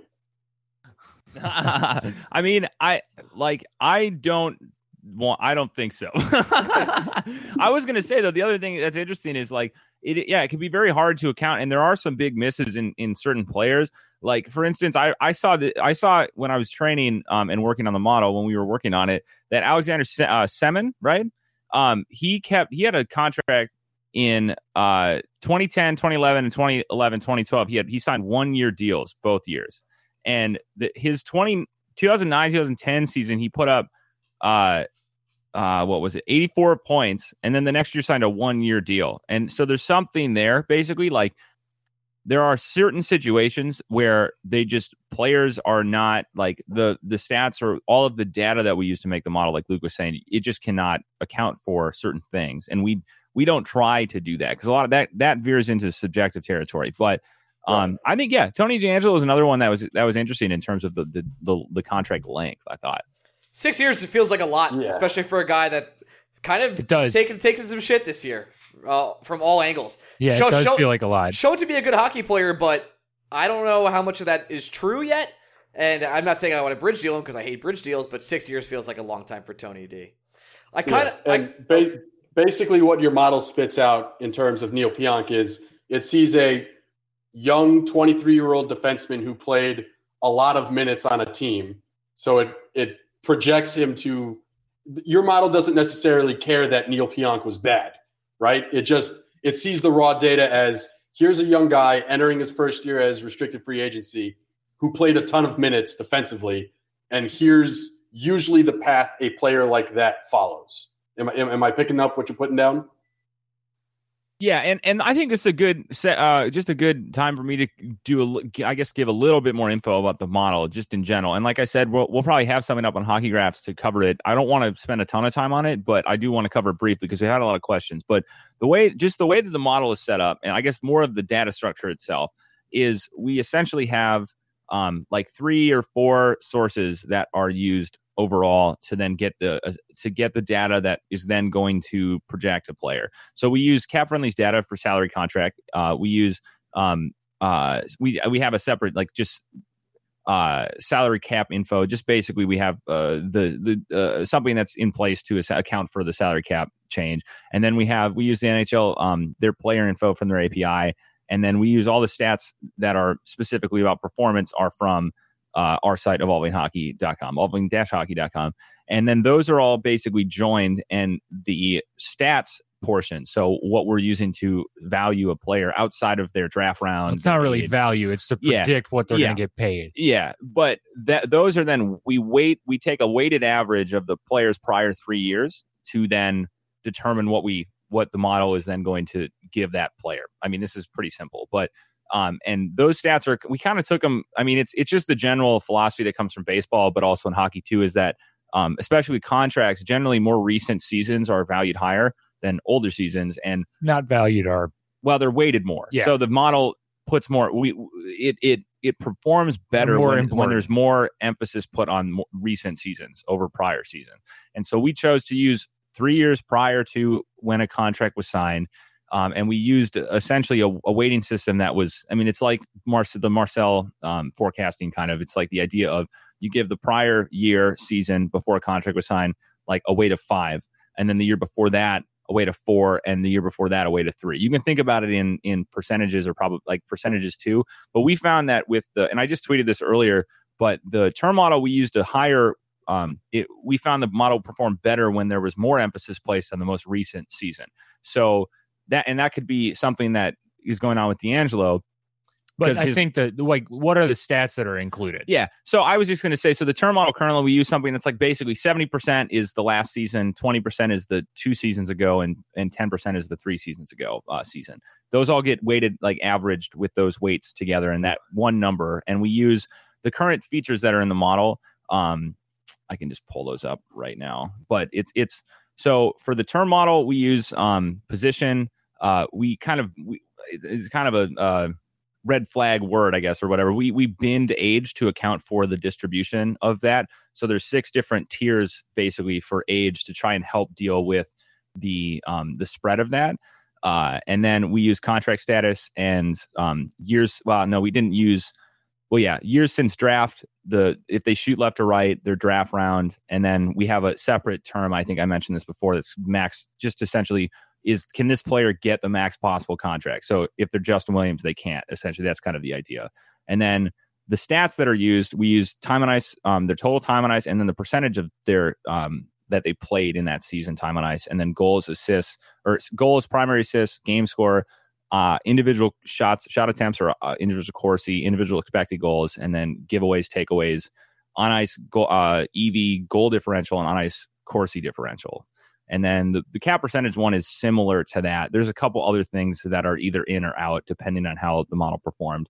So it takes a weighted average of all of those stats and that are stagnant or based on like that are just your standard box score or other stats, and then their actual attributes like their age and their position and that stuff is just a static number as well. So I think for Tony D'Angelo, he had a really good season last year. And then before that, he was still pretty good and he played some time, I think. And so it's like, it's putting some emphasis and then also takes into account his age and his contract status and his position as well. So I think all of us together, there were probably a decent number of defensemen like him who've signed a 6-year deal in the past. So that's kind of I think the general idea behind where he comes out at. Yeah, I'm just really disappointed your model didn't just look at Neil Pionk and say no and then move on to the next guy. That's going to be a no from us, dude. I do want to just quickly touch on 2 other former Rangers and their future contracts before we get out of here. Those being Matt Zuccarello and Kevin Hayes. We let Kevin Hayes go thinking he might demand a big payday, but here you have him at 6 years, 5.8. For some reason, I was thinking he would get more than that, and I'm curious as to your thoughts on that. Yeah, Kevin Hayes has been a really kind of weird player. He's been right on, and so Josh mentioned the age tiers. He's right on the edge. So when we first did it, it thought he was 26, and now he's 27 because we updated it to it's the age that they are is July 1st, as of July 1st of this year. So he turns 27. So he went from we had him like an 8-year. Yeah, the first model was an 8-year, and like he then $6 million, and then he turned plus 27, and he dropped to a 4-year deal. Wow! And so yeah, and then now he's at a 6-year after we did the most recent updates, and he turns 27 in 2 days. So that's one that as you can tell, essentially the age tier, which I mentioned he was prior in I believe it was 25, 26. We have as one age bucket, and then 27 through 29, I think is the other one. And just changing that age, he lost a bunch of years and money. And then we did it again, and it had a little bit more of an even spread and didn't put as much emphasis on age, I don't think. And he went back up to a 6-year. Yeah, I don't know. I think that seems about right to me. From what he's potentially going to get, and same thing with Zuccarello. His term, and I'm like, he's like always 27 in my mind. I don't know why. Yeah, he's 31. But he's 31, and I think a 4-year is what we have him projected at. A 4-year, pretty even spread. Like I think his 5-year is pretty close. He's 31% chance at a 4-year, 28.6% chance at a 5-year. So either one of those could work. And that's basically coming in at like $6.2 million, which I think that sounds about right to me. Like I looked at that, I was like, yeah, that seems about right. Well, I hope Dallas feels the same way, where Dallas is like, yeah, that's a great price. We'd love to sign him. And it definitely feels like Zook is the kind of player that will definitely ask for 5 years, where teams will definitely want to give him 3 years, and they eventually just settle on a 4th year. Yeah. And I think there were some other comments about older players like him. I mean, old, but I think that there are some situations that right now the model in terms of it's like the value, I guess the dollar value it's giving for each of the years is maybe not really in line with what is actually what possible or like what would happen. So there are some like caveats that I kind of mentioned earlier, but I think overall, I think he looks like, and he also like, I think the injury stuff is kind of an interesting thing. This is the same thing with Carlson too, Erik Karlsson. We had a lot of people point out like, oh, how he's going to get way more than that, but the model saw he's 29, I believe.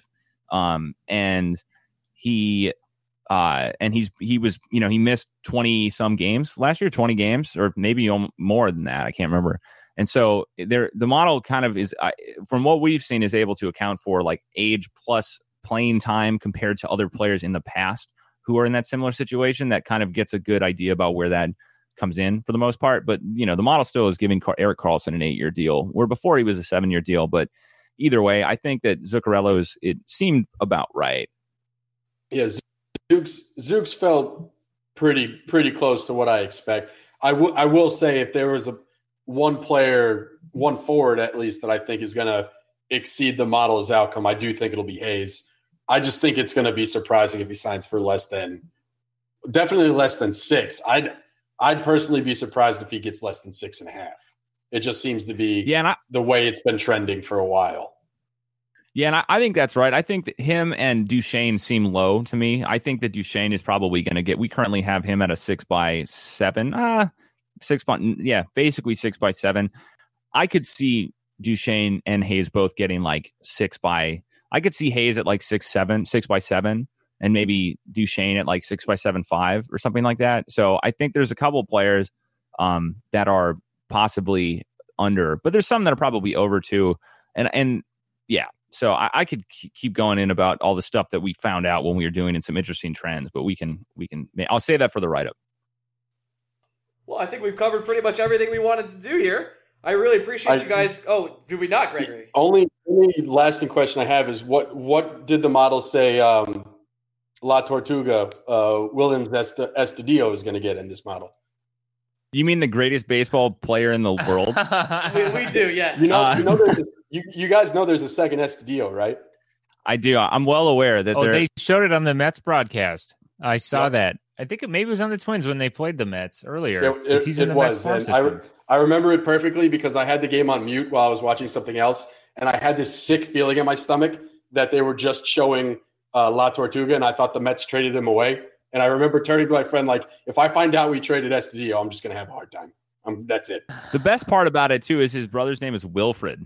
It's like the best. I honestly think that Williams and Wilfred.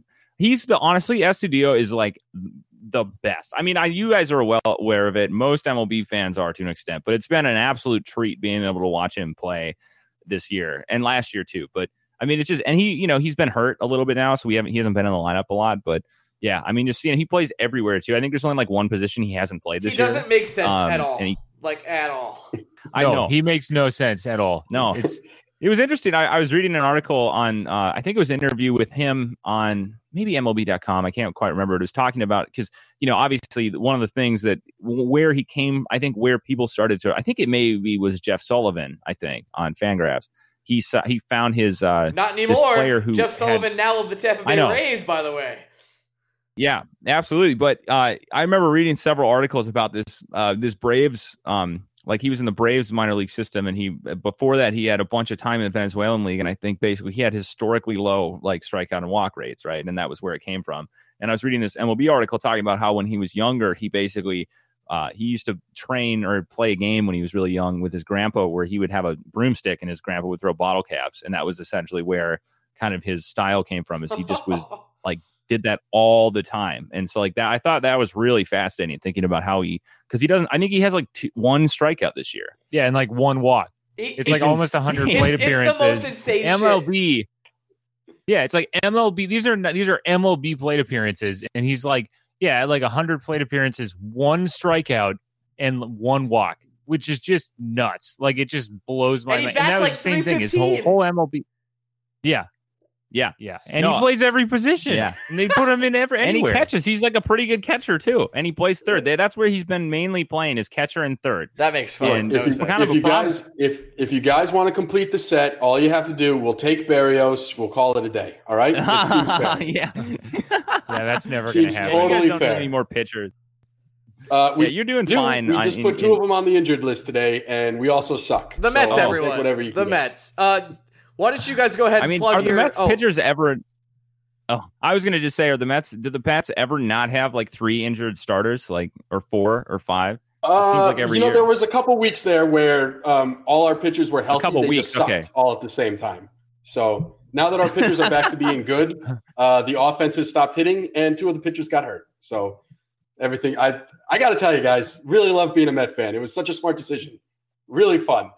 Really well, I mean, it's better than being a Yankees fan. So or a Minnesota fan. At least, really. Yeah. At least those things. Yes. Yeah. Just remember that I'm going to have a lot of pent up Met rage when Buchnevich signs this bridge deal. That there's going to be a lot of Met rage that comes out when I come to Minnesota. Yeah. Funny aside, I was just checking Twitter and Hockey Statliner, he just had a spreadsheet up or whatever with some of our projections, and I saw we just had a comment that was at us, and this is from someone named Condre Miller's hair, I believe. Yeah, and the reply was, if the hashtag NYR are dumb enough to give Pionk $2.9 million with all the bad contracts they already have on the back end, I give up. That would be an absolute disaster. So that's. Did you go in there and comment on that so I would see it? No, I did not. I think us Ranger fans we're not big Neil Pionk guys these days. Really not. Is that about? Oh, that was about Pionk. Yeah. Oh, okay. Yeah. I swear, like the contracts, like people just go crazy about this shit. Like it's nuts. Like Josh, I don't know, people, if they follow us, they probably saw Josh tweeting about Jason Zucker and Mikko Rantanen on Saturday or Sunday. And it was just, we did not hear the end of it. Josh really started just a giant shitstorm saying like, because we have Rantanen at like 8 years, 10 million, right? Which, I mean, I think that this is just the one of the final points I wanted to make, which I don't know, maybe Luke was going to get here too, is that the model, it's not trying to value player. It's like evaluate actual performance. It's essentially trying to predict, given what we know about how players are paid in the past, this is what we expect a GM to play this player like in the future, which seems like to me obvious, but I think some people we've run into this where they're like, why do you have him that low? He's way better. And it's like, well, that's what the model thinks. Like that's what, based on priors, that's what you would expect someone like him to play to get paid. And Rantanen is someone that he's put up a ton of points, and he's really young. And I think he's a very good player, but I just tweeted something like, I think that the Avalanche are going to overpay, like way overpay Rantanen this offseason. And I couldn't resist it because at the Avs fans, the Wild and Avs thing, it's still like I still don't like, I can't stand the Avalanche. And I was just posted one of our Rap'em charts that was like Rantanen next to Zucker and just said, and it really did not end for like 24 hours. We had Avalanche fans in our mentions like for a long time. It was just funny that this stuff really riles up fan bases. All right. I do think Ratanen's going to get fucking paid. If the number's below 10, I think he's done. Yeah. No, that's, just go play with Nathan McKinnon and Gabriel Landeskog for 2 straight years and, be like a pretty solid winger. Yeah. And just go play with them. I mean, it's like Chichu. It's the same thing. It comes back to Chichu and Thornton, right? Thornton, one of the greatest hockey players probably to ever play of, potentially, I don't know. We don't have, but Chichu plays with them, scores like 60 goals or whatever. It's the same thing every time. People talk about point totals. It's just like, you put anybody with McKinnon and Landeskog, and they're going to put up 80 points. And it'll be interesting how Colorado handles the other side of that deal. Because anyway, we're rambling now, we are. So we'll just I am 110% here for you guys pushing the Rantanen is nothing more than a rich man's Vlad Nemesnikov narrative. That's really what I'm here for. And I support it 100%. I just want to say before you guys go. Oh, sorry. I wanted to just say rest in peace. No, Josh, I'm done. I'm done. We're stopping this. I'm done. This is done. Yeah. Rest in peace to the Columbus Blue Jackets. It's been a great run. That's it. Did they just? Why? What's the score? It's 2-0. Bob just let in like a real softie. He's back, baby. Oh no. Yeah. Future Florida Panther, great. No. Yeah. It's Charlie Coyle. It's Charlie Coyle's fault. Why don't you guys go ahead and plug your everything you do with everything? Yeah. So we are Luke and Josh. You can find us on Twitter. Our main handle is EvolvingWild. We also run a website called Evolving-Hockey, and that's at evolving-hockey.com. We're on Twitter there, Evolving Hockey at Twitter. And we also have a Patreon page for people who want to support the website and keeping up the server costs and all the work we do. And you can find that at patreon.com/evolvinghockey. And then the contract projections that we put out are in a Google sheet. They're pinned on our Evolving Wild Twitter handle, but I believe that they will probably be, you'll probably see them somewhere, or just go to our profile and they're pinned. So we'll retweet them tomorrow too. Yeah, that sounds good. Great. And then we'll have an article up, hopefully soon. I don't want to spend a lot of time on it more, explaining the contract model, just to give a little bit more info about it and point out a couple interesting things. All right, awesome, guys. I really appreciate you guys spending some time with us. We'll have to have you back on later in the summer if anything crazy happens with the Rangers, which you probably will.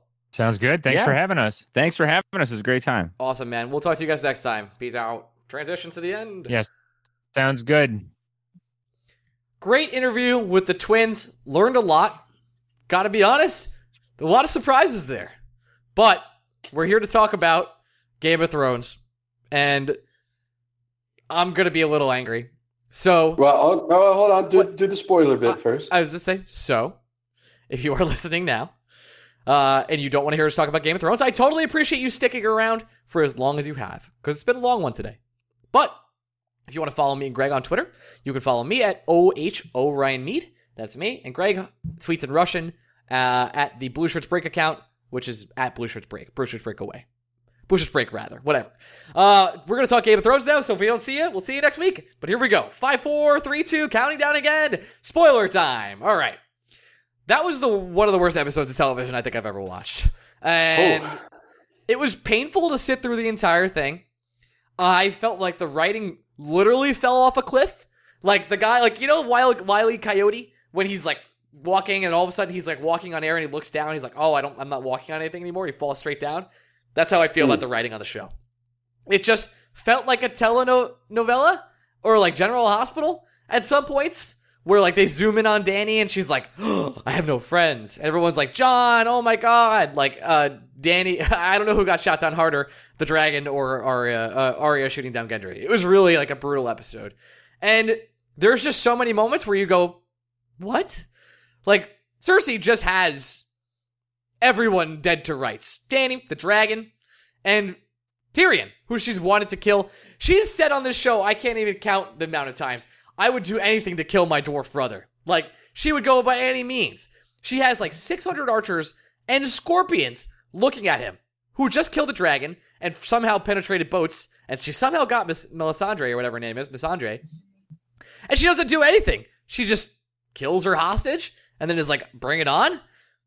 It just felt like every single person on the show went out of character in one episode. Every single arc was like, hey, remember all those redemption arcs and those storyline arcs? Yeah, fuck you, dude. They're all gone. They're all gone. So, with that being said, yes, I will say there are aspects of this week's episode I liked. I have this 2 show or 3. It still does the whole political grappling really well. The whole the fuck should we do now conference with the map in front of all the advisors is still a really good scene. Yeah, here's the problem with this season. This season, the last 2 episodes have been so bad that it's kind of ruining the entire series for me. Because brutal. It's making me the conclusion of certain arcs is making me like storylines from previous seasons less, especially anything involving White Walkers and the Night King, because clearly the show doesn't give a fuck about that anymore. There's no talk of them. It was just like in the beginning, it was like, look at all these dead bodies. And then at the celebration, it's like, we are alive. And then it was just on to the next thing. We're not going to touch anything about what the fuck just happened. Bran's not going to explain anything. Nothing got explained at all. Like, they're like, yeah, the Night King's dead. Cool. Anyway, on to Cersei. Like, that was it. It really felt like the showrunners went and were like, okay, we have to finish this show in 6 episodes, even though this should be 3 seasons. And it should be 30 episodes. They're like, how can we get 30 episodes in 6? Because we really want to go do Star Wars and we hate this show. Actually, we fucking hate this show. So let's... It took what, 5 seasons for Dany to cross the fucking ocean? And you kill Night King in 3 seconds, and then you go fight, you time travel to Cersei, you're a Dragonstone, and then alright, the thing that pissed me off the most about last night's episode, obviously, is that, one of Dany's dragons died to scorpions, and it's said in the post-director, like the director's commentary after the episode, they're like, yeah, Dany actually forgot that Euron was there. Despite them saying that Euron's available, like, a minute before that. And also, it totally goes... I know that you don't care about this, but it goes through all the lore, like, they talk about in the books, like, hard, like, scorpions don't kill dragons. They can't penetrate their skin. They're just... the dragons don't care, like those scorpions or whatever. And I know Qyburn came up with like some sick invention, but they sniped that dragon with aim hacks. 3 shots, and then they miss 40 in a row on Drogon, which is absolutely insane. Again, like, I don't want to be the fucking military general here, but no scouting? There's this whole thing where you can you wanna live in Fantasyland a little bit and say that the 3 shots are going to be super accurate and they're going to hit the dragon perfectly and kill Rhaegal. Fine. I can squint through that. But then if you're Dany, dragons can do this crazy thing, right? Mm-hmm. It's called flying around the ships. Yeah. You don't have to charge at the front of the ship that has the big bow and arrow on it. Yep. Go to the back of the ship where there isn't a bow and arrow. It's going to take some time for those ships to turn around. And those not going to be instantaneous. They can't exactly they're not exactly like turrets where you could turn them around. Could shoot the arrows through the ship. Like, they're going to shoot through the sails. All of them need a maneuver in a synchronized pattern in order for each of those ships to turn around. You could take out at least half the fleet in that time with some dragon fire. Also, just going to throw this out there. If you're going towards directly other ships, don't you think it's time to say the Dracarys word, where it can literally melt any arrows that are coming towards it? Like, that's the thing. But like, is it one of those weird things where, you can't hit the button unless you're a certain distance from the ship? It didn't make any fucking sense. And I can't think of a show that has had a worse finish. They're not sticking the landing. The ship is blown up. The plane is disintegrated. And we're not even at the end of the season. I don't know about you, Ryan. And this goes to the point of how this season is making me like previous seasons less. Yeah. I don't really... I will watch next week's episode probably at 9:00. But if something comes up where I don't think I'm going to be upset. I'm flying back. I'm going to Vegas for work this Thursday. Don't be too excited for me because I'm just going to be working the whole time. But I'm flying back on Sunday, and I'm going to be landing 8:00. And I was really worried when this trip first got booked, where I was like, "Fuck, I'm going to land at 8. I'm going to have to watch Game of Thrones in the car on the way home, not on a big screen. I'm going to be so worried. It's going to be the 5th episode. It's going to be so much going on." I actually don't care that much. Where 2 of our friends already in our secret group today have posted, hey, there's leaks out of what happens in the next 2 episodes. And 2 of them have said, who have been like fans, hardcore fans the whole time, like book readers, everything, have been like, yeah, I actually read the spoilers for the last 2 episodes because I don't care anymore. That's hard to do. It's like to convince somebody. I honestly had the same thought though. I was like, do I want to just rip the Band-Aid off and find out right now. I want to live it in the moment. I decided against it. Yeah. But at the same time, I don't blame anyone that has. If someone spoils the last 2 episodes of Game of Thrones for me, not the end of the world. I won't I won't be that mad. I really won't. I don't. If someone annoyed. If someone spoiled Endgame, but... I would have flipped shit. Yes, 100%. And I just. God, I got to see Endgame again. The last 2 episodes, I just been so disappointing, and I can't. Like I can't believe the only thing that Bran has been important for now is he got pushed out the window. Like his storyline really could have ended right there. Because everything else he's done, they really haven't given a fuck about the mythology. And that's fine. But if you don't give a fuck about the mythology, then they shouldn't have included it in the show to begin with. And we haven't even talked about the most heinous crime of the whole episode. Oh boy. What do you think the most heinous crime was? You just give away your dog?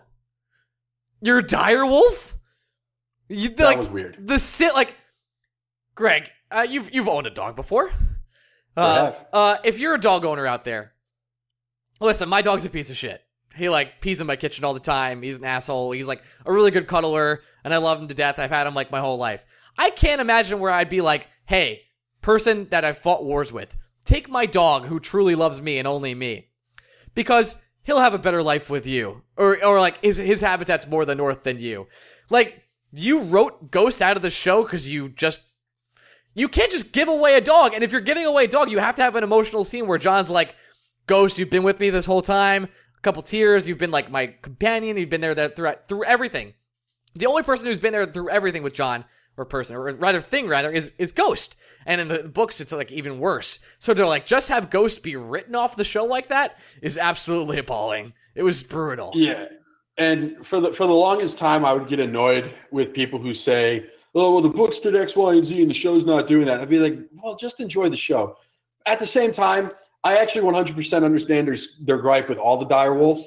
Because, again, the direwolves, if this is how the arc is concluding for the direwolves, those animals didn't serve a purpose in the show. They didn't. And so we can things that the last, if the series ends the way it's supposed to, it looks like it's going to end. Things that we spent a lot of time talking about that aren't going to matter. The Night King and the White Walkers. At all. The Three-Eyed Raven. Yep. Anything Bran post window. I would say anything Bran post fake kids burnt at the stake by Theon. Okay, that's fair, because Bran hasn't done anything since. He's revealed, he's helped reveal John's parentage, which could be found in a book. There you go. And it was found in a book. Sam is...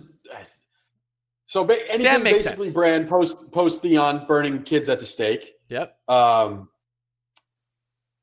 What else am I forgetting here? Anything, I guess, Dothraki?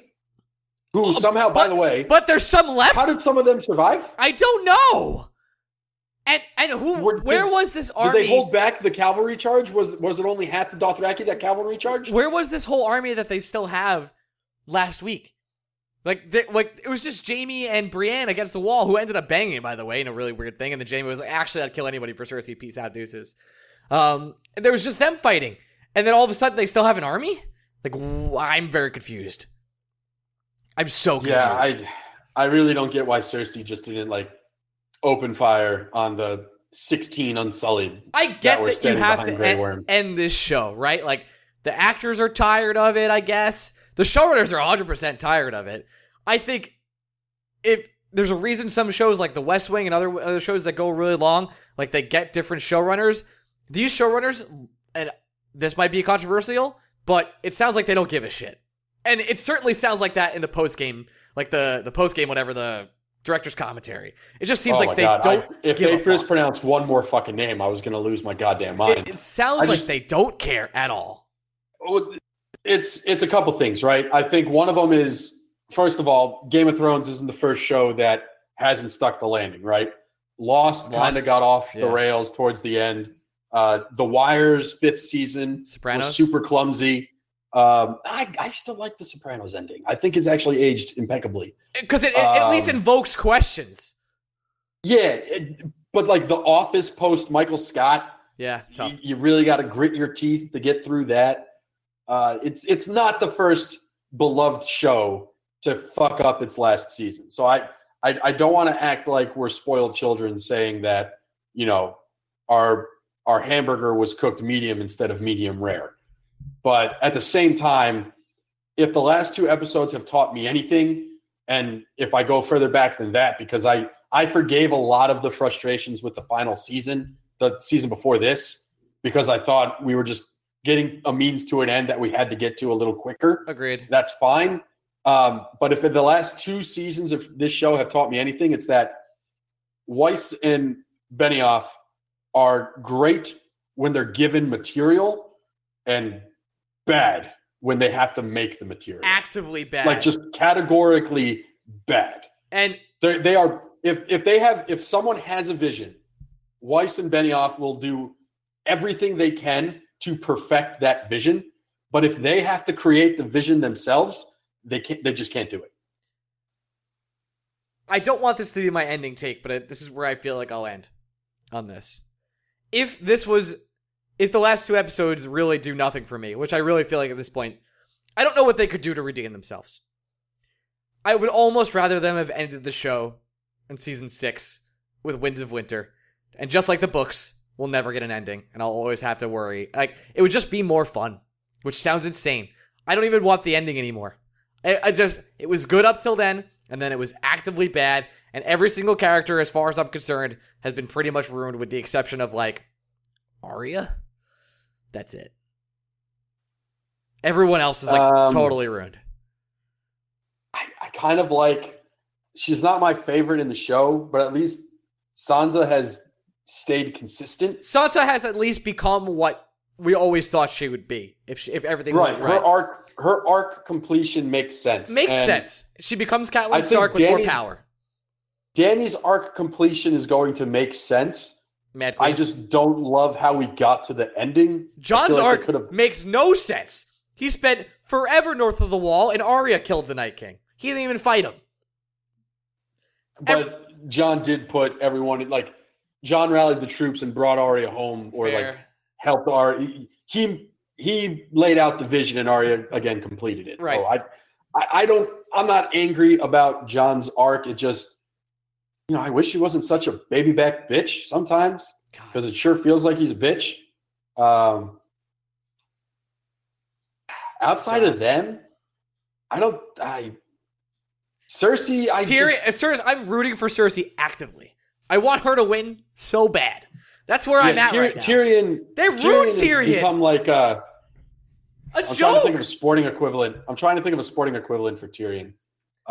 Who's a player that just fell off the face of the planet? Like, was an absolute all-star for 6 years and then just fell right off the face of the planet. Because that's what they do with Tyrion. If you want to go deep cut. Don't do this. Even Pujols had somewhat of a decline, but the decline came sharply. Dale Murphy won 2 MVPs and then couldn't play baseball anymore. That's kind of where we're at with Tyrion, because he did 6 seasons of being awesome. Just a great character, a lot of in-depth like lines and amazing acting scenes, the trials, etc.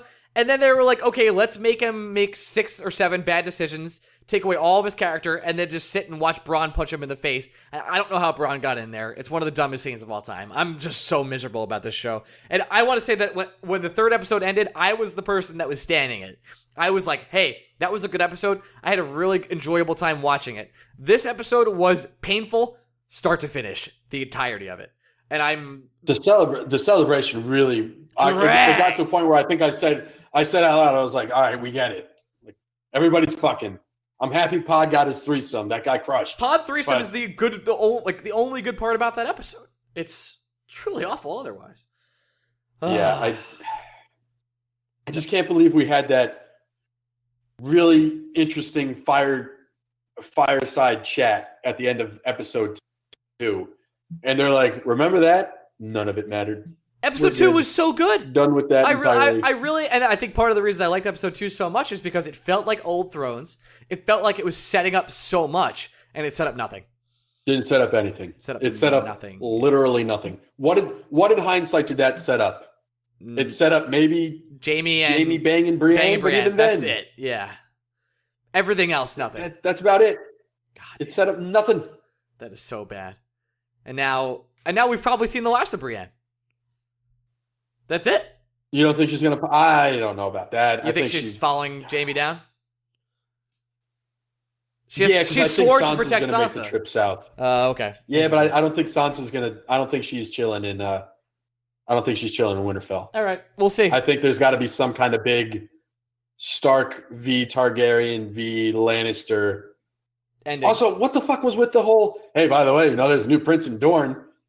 Yeah, what's up with that? We care about Dorne again? Yeah, well, Dorne was useless too, by the way. And Bronn and Jaime, by the way, have a deep relationship, and all of a sudden Bronn's just like... Bronn is cool with both those guys. And he's shown it. Like, he's risked his life for more than money for Jaime, too. And then all of a sudden he's like, yeah, listen, I want Highgarden. Okay, I'll kill you. All right? Like, what? Ugh. So stupid. A lot of issues. I'm looking forward to the show being over. I don't know about you. I really don't have an interest in watching I'm not going to pay attention to the prequels or whatever. The spin-offs. It depends. I think it depends. I will see what happens. I'm interested in two things. I'm interested to see how they execute it and landing, because it is going to be different directors. It could be a fresh look on things. And I do like the whole story itself, so I might check in on that.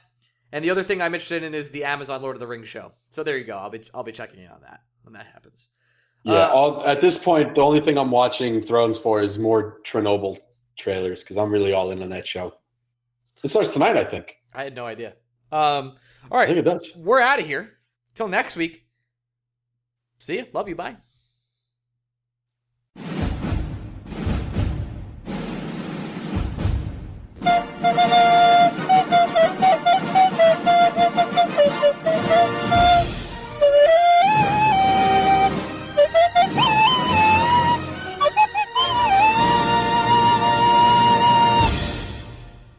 Explore beyond the stratosphere in Museum of the Bible's compelling exhibition, Scripture and Science, Our Universe, Ourselves, Our Place, in Washington, D.C., open now through January 15th, featuring artifacts from trailblazers in history like Isaac Newton, Nicholas Copernicus, and hidden figures like Dorothy Vaughan. This exhibit guides you through groundbreaking discoveries and thought-provoking questions. Come and see how Scripture and Science have shaped our world. Get your tickets today at museumofthebible.org.